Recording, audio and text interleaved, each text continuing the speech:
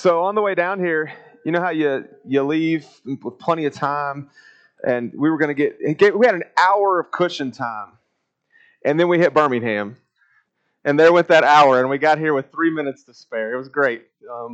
Anyway, so I guess I don't know if you can make Birmingham a verb, but I'm going to do it and say we got Birminghammed on the way down here tonight. I want to thank you guys for being halfway to the beach from Henderson, because when Billy asked me to speak, I thought, you know what?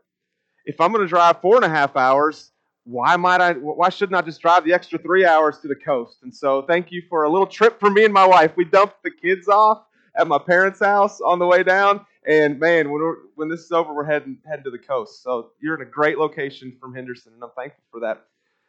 I was just talking to Billy. We were talking about how difficult and how weird the past year has been. And I'm guessing that like the church that I preach at, you went virtual last March, and that was kind of a weird thing to do. I guess not last March, but a year ago March. And that was such a weird time, a necessary time, and just a weird time. Where I preach is kind of out in a rural setting, and our internet is not fast enough for us to live stream. And so during that time especially, we didn't go to the building to film or live stream or anything like that. We all made our own videos at home and then sent those in, and our editor pieced them all together and made a nice worship video, but we couldn't do it live, which meant I didn't have to go to the church building on Sunday mornings to preach. And so I got a kind of a special time with my family for a couple of months. And you probably remember those couple of months or however long it was for you when you worshiped from home and had a video and all that kind of stuff. And though it wasn't ideal, there were some things about that I still miss. I have to be honest, I miss going to church in a t-shirt and shorts. As a preacher, don't get to do that very often. I have to admit, I miss sleeping in. As a preacher, Sunday mornings are the earliest mornings of the week for us. It's a 5:30 in the morning for me.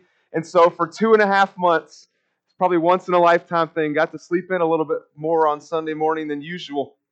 I miss the homemade communion bread, especially with the styrofoam that we're using still today. I miss that homemade communion bread.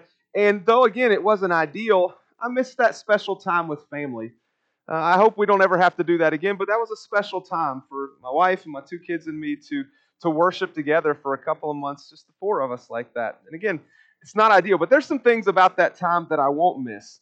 I will not miss making sermons on video for multiple reasons. I'd rather be in person talking to you like this, but I would film and I would readjust and adjust that camera. It felt like 100 times, and I'd start and I'd mess up and I'd start over again. I hated it, so I was so glad when I didn't have to make those little videos anymore. That was hard on me, and it was just difficult to do, and I didn't particularly like it, and so I like being in person, so that wasn't very much fun. So there's some things about that I didn't necessarily like, and one of the things that happened that was kind of weird during that virtual time is that I'm going to call it this, I got the preaching yips.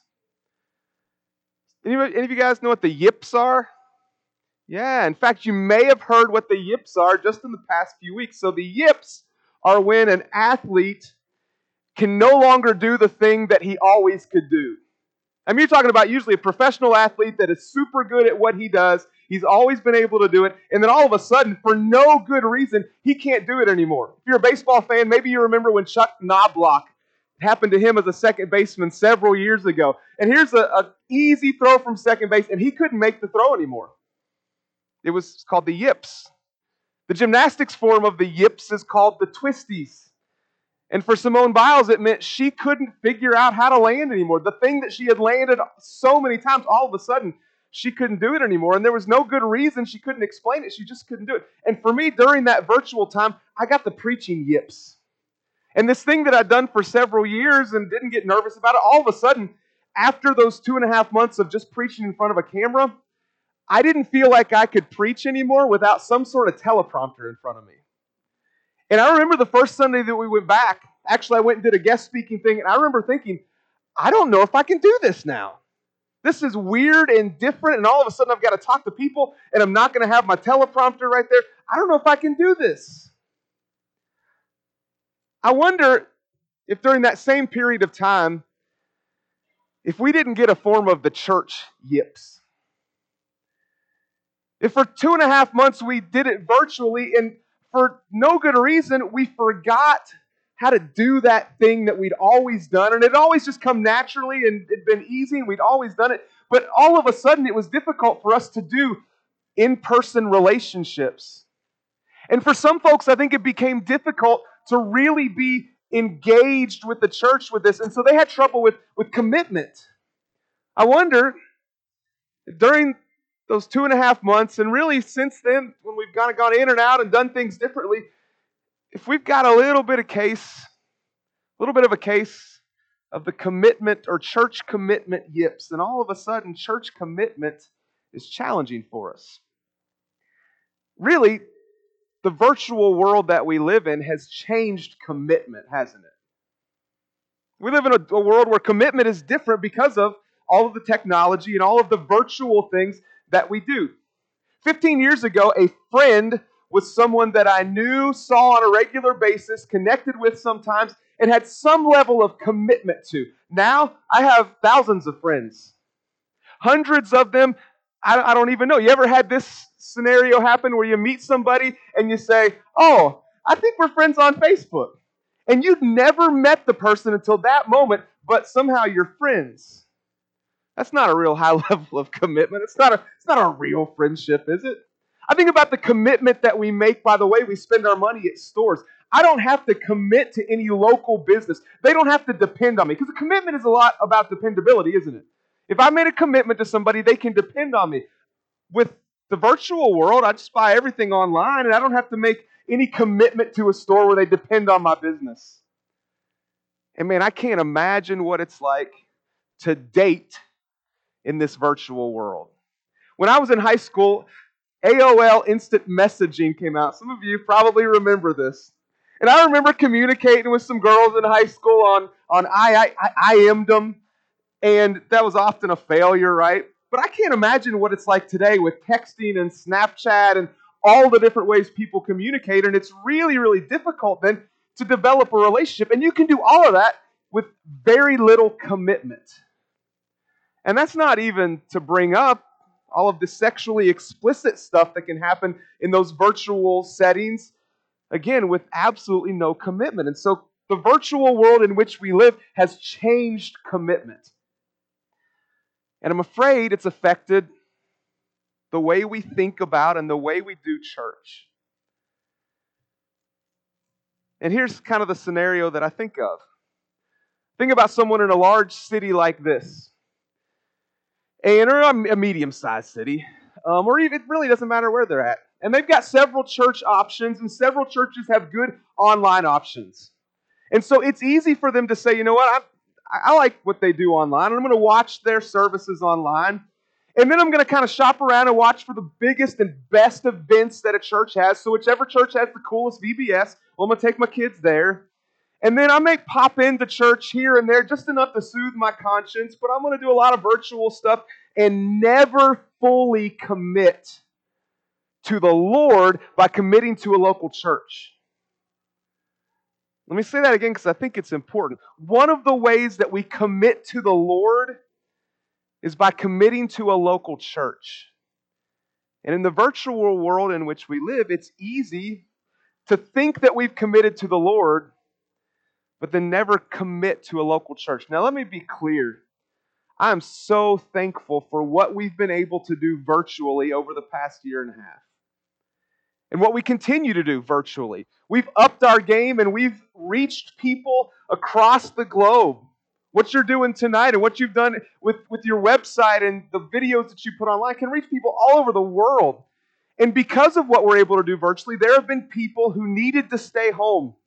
And as someone closely connected to an immunocompromised person, man, I get it and I understand that what we've done has been important, and we've been able to feed people spiritually who might have starved otherwise. So I'm really, really thankful for what we've been able to do virtually. The potential problem with it is, it's easy to go through the motions of virtual church and virtual worship and not be fully committed.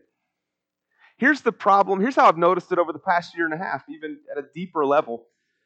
A year and a half ago, the church where I preach at, we get several freed students, and so there were about 40 of them. that graduated.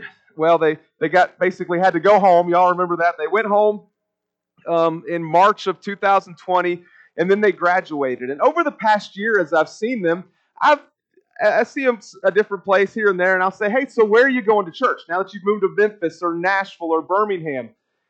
And several of them have kind of sheepishly looked at me and said, well, we're still kind of watching Stantonville online, and we visited here. It seems like a pretty good church. And basically what's happened is, because of all of the virtual options and because it's been really difficult to make connections in local churches over the past year and a half, they've not committed anywhere. Now, I think that most of them will. These are good kids, and so they're going to say, all right, we gotta connect and get involved in a local church. But because of all of the virtual options and because it's been weird to be a guest in a church where you can't, at least for a while, you couldn't recognize anybody's faces, it was difficult for them to make this full commitment in a virtual world, especially for kids who've grown up in a virtual world. So how do we deal with this?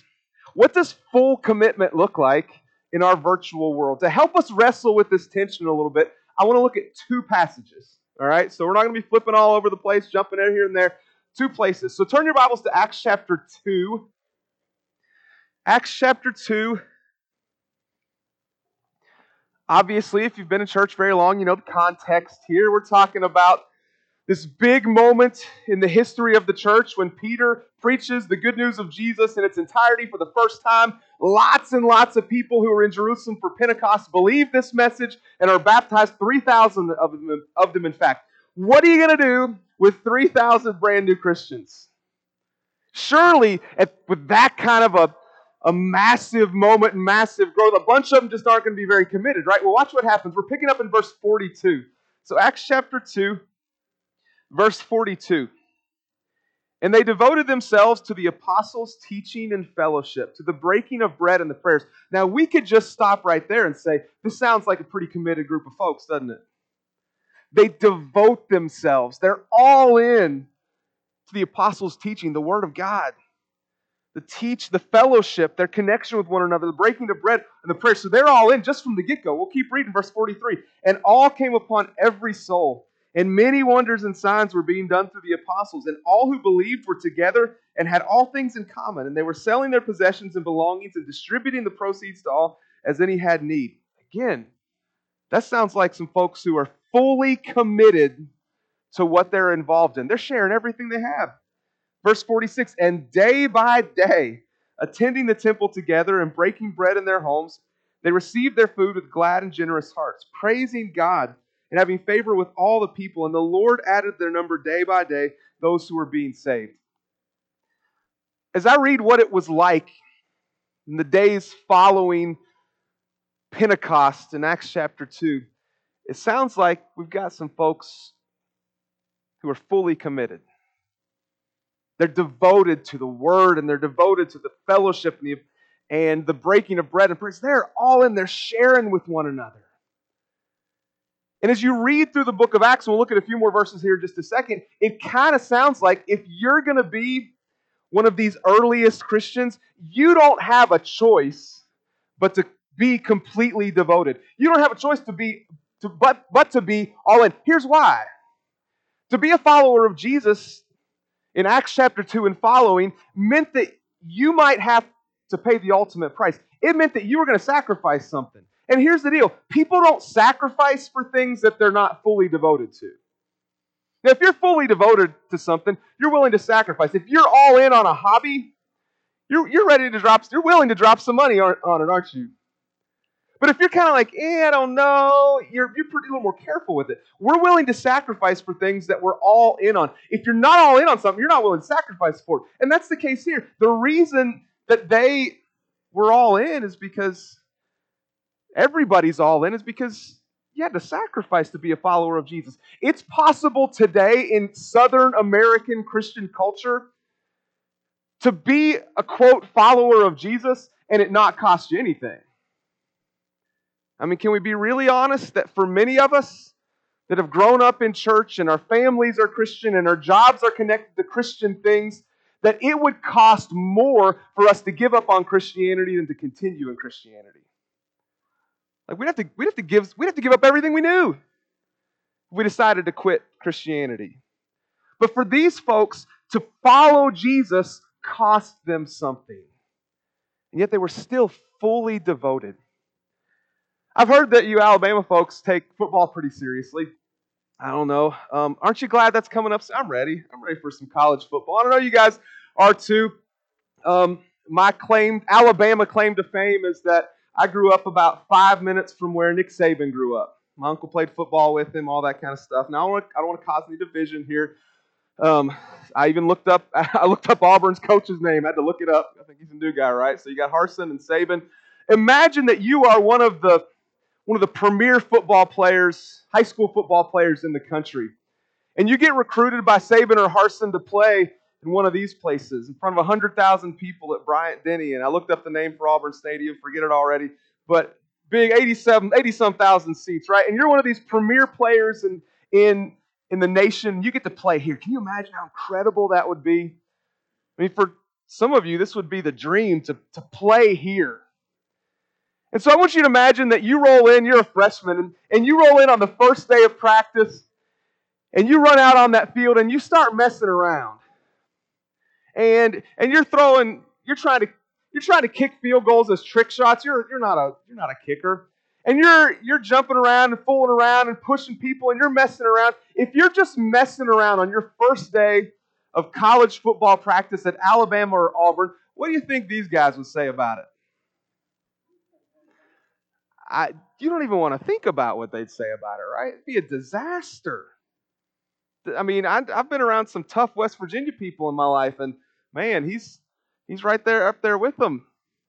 You don't mess around with stuff like that, right? If you are going to be one of the premier football players in the nation and play at a program like this, you've got to be all in, completely devoted, and there's no other option.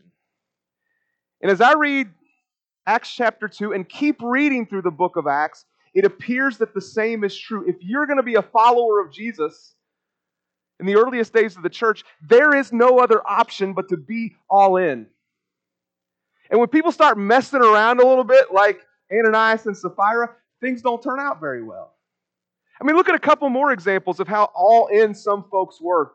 In Acts chapter 4, for example, Peter and John have been arrested after preaching in the temple because they've healed the lame man and they draw a crowd, and they're told not to talk about it anymore. Their response, verse 19, Peter and John answered them, "Whether it's right in the sight of God to listen to you more than to God, you must judge. For we cannot but speak of what we have seen and heard." In other words, we're going to keep talking about Jesus because we saw a dead man alive again. We saw it. And we heard him with our own ears. We've got to keep talking about this regardless of what it costs us. You get to verse 29 of chapter 4, and I love this prayer. They've been told, stop talking about Jesus. And here's their prayer: Lord, look upon their threats and grant to your servants to continue to speak your word with all boldness. In the face of, hey, stop talking about Jesus, their response is, Lord, help us to keep doing it. Help us to keep speaking your word with all boldness. You got to be all in to pray a prayer like that in this context. You could skip over into you could keep going in chapter 4, verses 32 to 35, how all in they are with one another and the way they share with one another. You could skip over to chapter 5. They're arrested again, they're beaten, and when they come out of the presence of the council after being beaten, verse 42 says, in chapter 5, verse 41 rather, they left the presence of the council, rejoicing that they were counted worthy to suffer dishonor for the name, and every day in the temple and from house to house, they did not cease teaching and preaching Jesus as the Christ. You could keep reading about Stephen in chapter 6 and 7. You could go through the whole book of Acts, and it becomes very obvious that for the earliest followers of Jesus, there was no other option but to be fully committed. Let me point you to one other passage where I think you see this to be the case. Skip over to 2 Timothy chapter 2. 2 Timothy chapter 2. In context, it appears that Timothy, while in Ephesus, is starting to get shook up a little bit about the persecution he's facing, and maybe he's having I don't think he's having second thoughts, but he's not being as tough-minded as Paul expects him to be. In fact, if you skip back to chapter 1 of 2 Timothy, in verse 6 and 7, here's what Paul says to Timothy, or verse 7 rather. We'll start in 6. For this reason I remind you to fan into flame the gift of God, which is in you through the laying on of my hands. For God gave us a spirit not of fear, but of power and love and self-control. Verse 8, therefore do not be ashamed of the testimony about our Lord, nor of me as prisoner, but share in suffering for the gospel by the power of God. So it appears that Timothy's being a little bit timid. Maybe he's scared of the suffering that's going to come because of his position as a leader in this church in Ephesus. And you know that Ephesus is not an easy place to be a Christian. You don't believe that? Go read Acts chapter 19 and what happens to Paul because of what he does in Ephesus. This is a tough place. And Paul says to Timothy, listen, it's time for you to get to the next level in your faith. And then you get to chapter 2, and I think he describes what that looks like with 3 really beautiful illustrations. Look in verse 1 of chapter 2. We're in 2 Timothy 2, verse 1. You then, my child, be strengthened by the grace that is in Christ Jesus. And what you've heard from me in the presence of many witnesses, entrust to faithful men who will be able to teach others also. Share in suffering.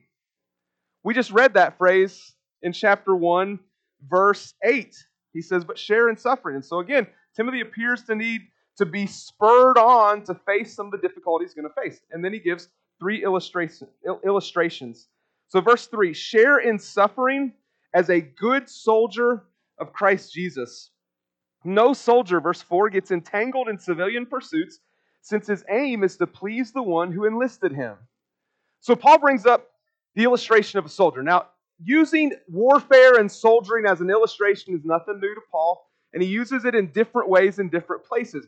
Here his point seems to be, listen, a soldier is tough-minded and devoted completely to his role and to his job. Timothy, you got to be the same way. For in the ancient world, at least in the Roman Empire, a Roman soldier, when they became a Roman soldier, it was a full commitment, to use the language of the topic I've been given tonight. You were in for 20 years, you couldn't marry, and you were sent to the edges of the empire sometime to face rebellions and to face some of the uprisings that happened in those situations. And if you were going to be a Roman soldier, there was no messing around. You had to be completely devoted. You had to be all in. And Paul says to Timothy, and by extension to all of us, a follower of Jesus must be like a soldier. Completely devoted, regardless of the distractions that come around, regardless of all of the choices that one could make among priorities, the soldier stays focused on his role. Because he's got to please the one who enlisted him, he said. We all get some similar picture today, right? If you know someone in the military, you know how devoted they are. You know that they're all in regardless of the circumstances. And so Paul says through Timothy to us, hey, if you're going to be a follower of Jesus, it means being all in regardless of the circumstances.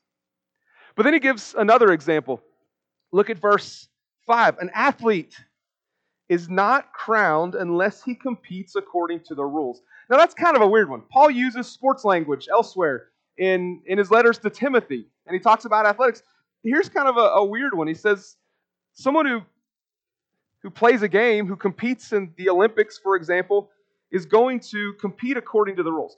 Now, we know, you don't have to spend a lot of time on this, that an athlete who makes it to the Olympic level, and we're just kind of coming out of this as a culture and watching it on TV, you've got to be all in, right?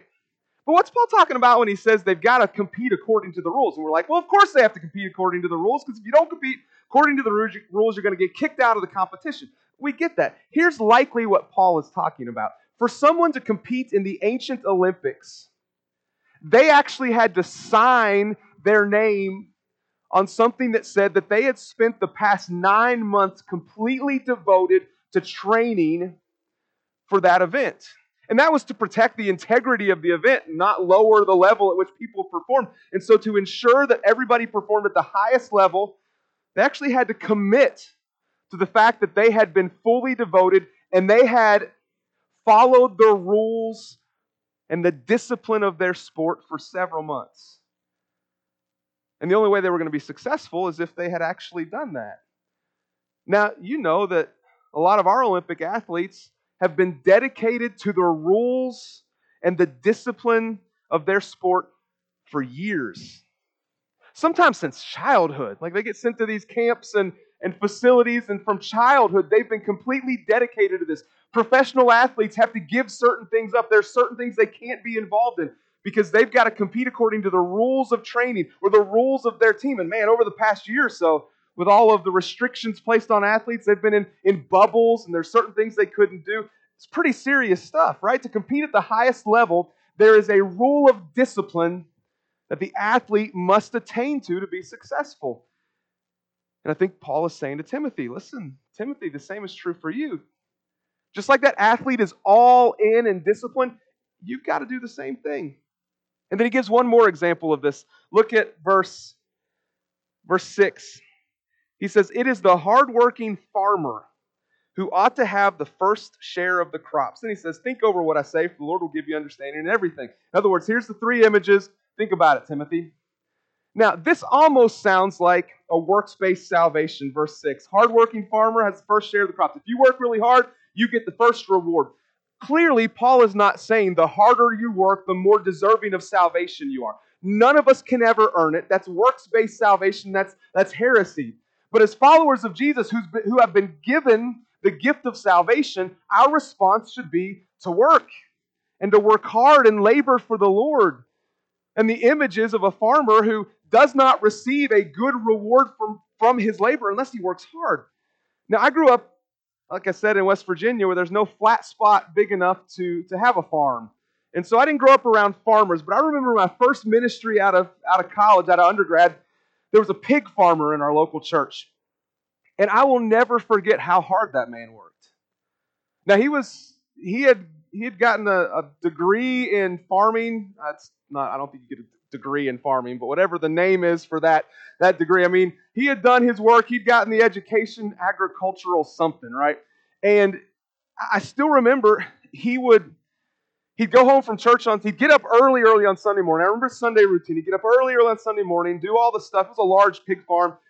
He would work until church time, come to church. He would go home that afternoon, eat some lunch, work into the afternoon before coming back to church that night. And then at times he would go back after Sunday night church, and he had more work to do. Farmers are about as hardworking as they come, right? That's what it takes to be successful. Now, here's what I think Paul is saying. I think Paul's saying to Timothy, listen, a soldier, an athlete, and a farmer are all vivid images of full commitment. To be successful in any one of those three positions, you've got to be all in on what you do. There's no other excuses. There's nothing else you can do. You've got to be completely committed. And so as I think about what it looks like then for a Christian to live in a virtual world but be fully committed, and I think about what happens in Acts chapter 2 and all the book of Acts, and I think about what Paul says here in 2 Timothy chapter 2, it's as if Scripture is pointing us to understand that for followers of Jesus, the only option for Christians in Acts, and the only option for Timothy, and by extension, the only option for us is that we've got to be all in. We've got to be fully committed. And so here's the one thing I hope you hear tonight, if you hear nothing else, and it's almost a rhyme, so maybe you can remember it. What I want you to remember is this: all in is the only option. All in is the only option. There is no such thing as an uncommitted Christian. That's an oxymoron. It's not possible. If you're going to be a follower of Jesus in a world with all sorts of options, especially in the virtual world, the only real option for followers of Jesus is to be all in. All in is the only option. So what does that look like? Really quickly, in the next 10 minutes or so. How do we live this out? What's it going to look like for followers of Jesus to really be all in a virtual world? Well, here's the first thing I would suggest. I would suggest that you've got to build a solid foundation. And what I mean by that is personally, you have to take responsibility for your spiritual welfare and your spiritual growth and build a solid spiritual foundation. You want to know why you need to do that? This church needs you to do that. The mission of God needs you to build a solid foundation. Your neighbors and this community needs you to build a solid foundation spiritually, because a strong and healthy me spiritually leads to a strong and healthy church. Let that sink in for a minute. What if none of us take our own personal spiritual foundation seriously as a church? What if all of us are kind of half-heartedly in and we're just kind of doing our thing? We're not real. What if everybody's kind of halfway in and not fully devoted to their own spiritual growth? What's this church going to look like? It's not going to be a strong church. Now, I know that everybody has ups and downs, but if most of us go all in and build a solid foundation and take our own spiritual welfare and relationship with God very seriously, what's this church going to look like? Strong and healthy me is going to lead to a strong and healthy church, and a whole bunch of strong and healthy Christians is going to lead to a really strong and healthy church. So as you're going all in for your faith and commitment to this church, what do you look like spiritually? And I don't know, this may not be the best way to think about it, but spiritually, what do you look like? Do you look like a poor beggar child or a strong, healthy lumberjack? Now, I know the ladies in the house are like, I don't want to look like a strong, healthy lumberjack. I get it. Work with me here. Whatever strength looks like to you spiritually, which one of these describes you? Now, probably most of us are somewhere in the middle. But don't we have all of the tools and capabilities to be a picture of strength spiritually? Hasn't God given us everything we need to look like that? Absolutely. You've got to build a solid foundation if you're going to go all in commitment to the Lord and to His church. But I also would suggest, if you're going to go all in, what's that going to look like? We've got to maximize the use of virtual tools for the glory of God. Now, conversation like this sounds like we're saying, hey, this virtual stuff has messed us up and we can't be all in. It's hard to be committed now because of all this. No, that's not what we're saying. It presents some challenges, but if you're going to be all in a virtual world, it means you're going to use everything that God has given us to serve others and to connect to others. Now, we've got to connect to one another in real and personal and physical ways, but aren't the tools that God has given us really valuable ways to connect? We can share our lives in ways that we've never been able to share before. And I can be in contact with any of my brothers and sisters in Christ at any moment. I can go to far off places in the world and still send a text. So my challenge to you is to look for ways to connect and be committed to your brothers and sisters in Christ using these virtual tools. Once a week. What would it look like for you once a week to say, okay, what can I do to connect with somebody else? Who can I send a text to? Who can I send a Facebook message to? Use these virtual tools for the glory of God. Further, if all in is really the only option, what's it going to look like?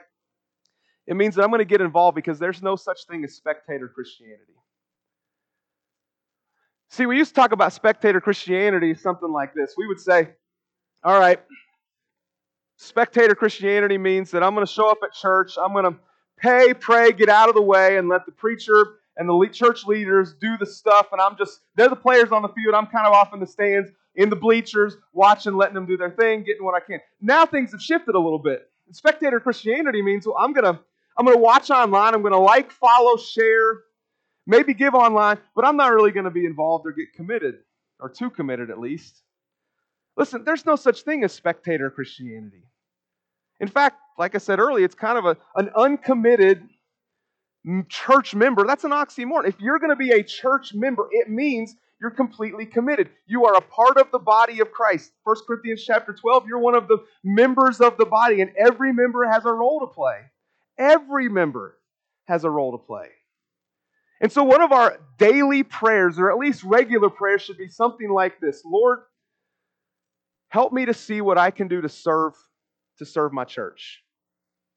The question should never be, Lord, should I serve my church? No.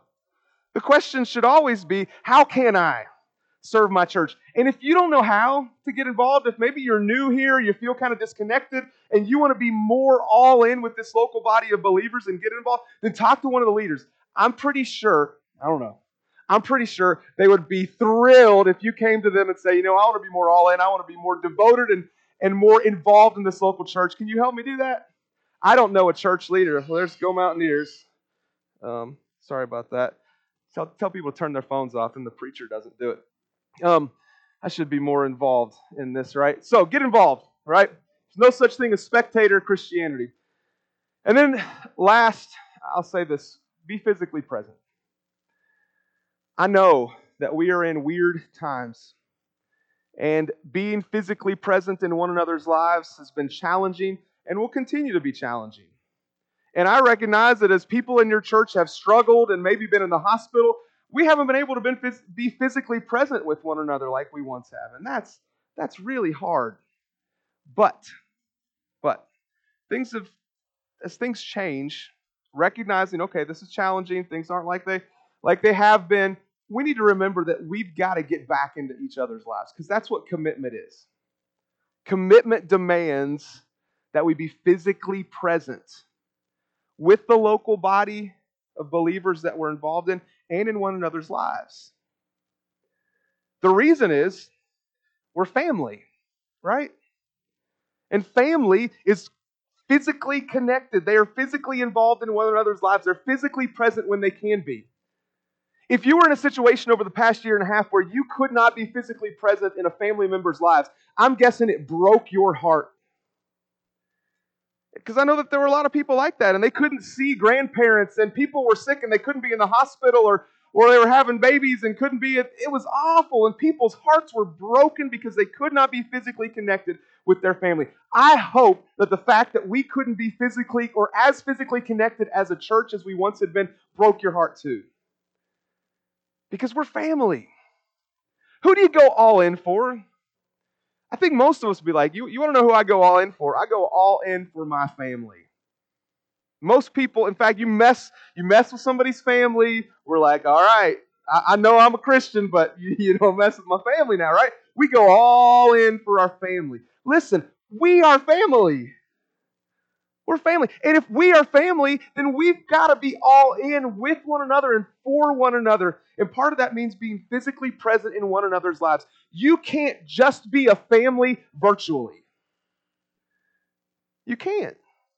Now, in difficult times, we do the best we can, and we've done that over the past year and a half. But ultimately, if we're family, we're going to be engaged in one another's lives. And that means we're going to be physically present in one another's lives. And that means real, personal relationships, not just virtual ones.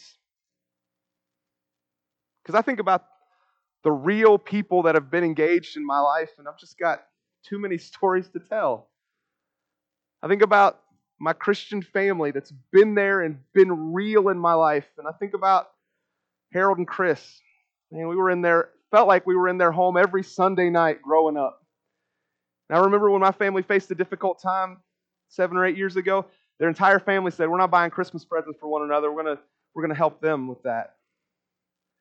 I think about real people in my life like Dick, who was our junior high and high school Bible class teacher growing up. We didn't have money for youth ministers growing up, and so somebody just had to do it. He did it, I remember, from 7th grade through 12th grade, taught our teenage class, never got a break, never got a dime, was just all in, and impacted my life in significant ways. I think about the real people in my life like Craig. Before my senior year of college, I forgot to change the oil in my car, and I blew my engine up like a dummy. And I couldn't get back to Freed Hardeman. And Craig, before the word was used, he crowdsourced, right? And he went around and he talked to other people, found an engine that would fit in my old clunky car, and made sure I could make it back to college. I think about Lois, who was very poor and very different, but every time that I went back to my home church through college, she'd hand me a $5 bill for gas and a bag of cookies. Those are real people, physically present in my life, that have changed my life for the better. And it could make a long list, right? I could think about Miss Retha, the very first person I met at the first place that I worked out of college, who was also the very first funeral I preached. Nothing about Miss Ruby, who found out that after my wife was working a 12-hour shift as a nurse on Thanksgiving Day, and we weren't going to be able to get Thanksgiving dinner until we drove several hours to a family member's house, she was just so bothered by that, she brought us Thanksgiving dinner. And I think about Aaron, who I hadn't seen him for years, but when we were going through that difficult time, man, he called every month just to talk because he wanted to check on us. And I think about Mike and Devonna, who drove 10 hours for a 1-hour funeral. If you've grown up in church, you could tell stories like that over and over and over again of people, not virtual people, not friends on Facebook, but real people who are physically present in our lives and change our lives. And you can't imagine life without them because we're family. And you can't do that just virtually. You see, for followers of Jesus, all in is the only option. We got a million options that we can choose from in our virtual world, but all in is the only option. Let's pray together. Father, thank you for going all in for us when we needed you completely and we were lost in sin. Thank you for going all in. Father, forgive us for times when we have not been as fully committed as we need to be. Father, we pray that over the past year, what we've experienced has not been a detriment to our commitment to you and our commitment to our brothers and sisters in Christ. And if it has, Father, remind us to go all in. Help us to be involved in our local congregation. I know I'm speaking to a Wednesday night crowd, likely the most involved people here. But Father, remind us all that we're family and that we must be involved in one another's lives and we must be fully committed to this local body of believers. Forgive us when we haven't done that well. Thank you for Jesus who went all in for us. It's in His name we pray. Amen.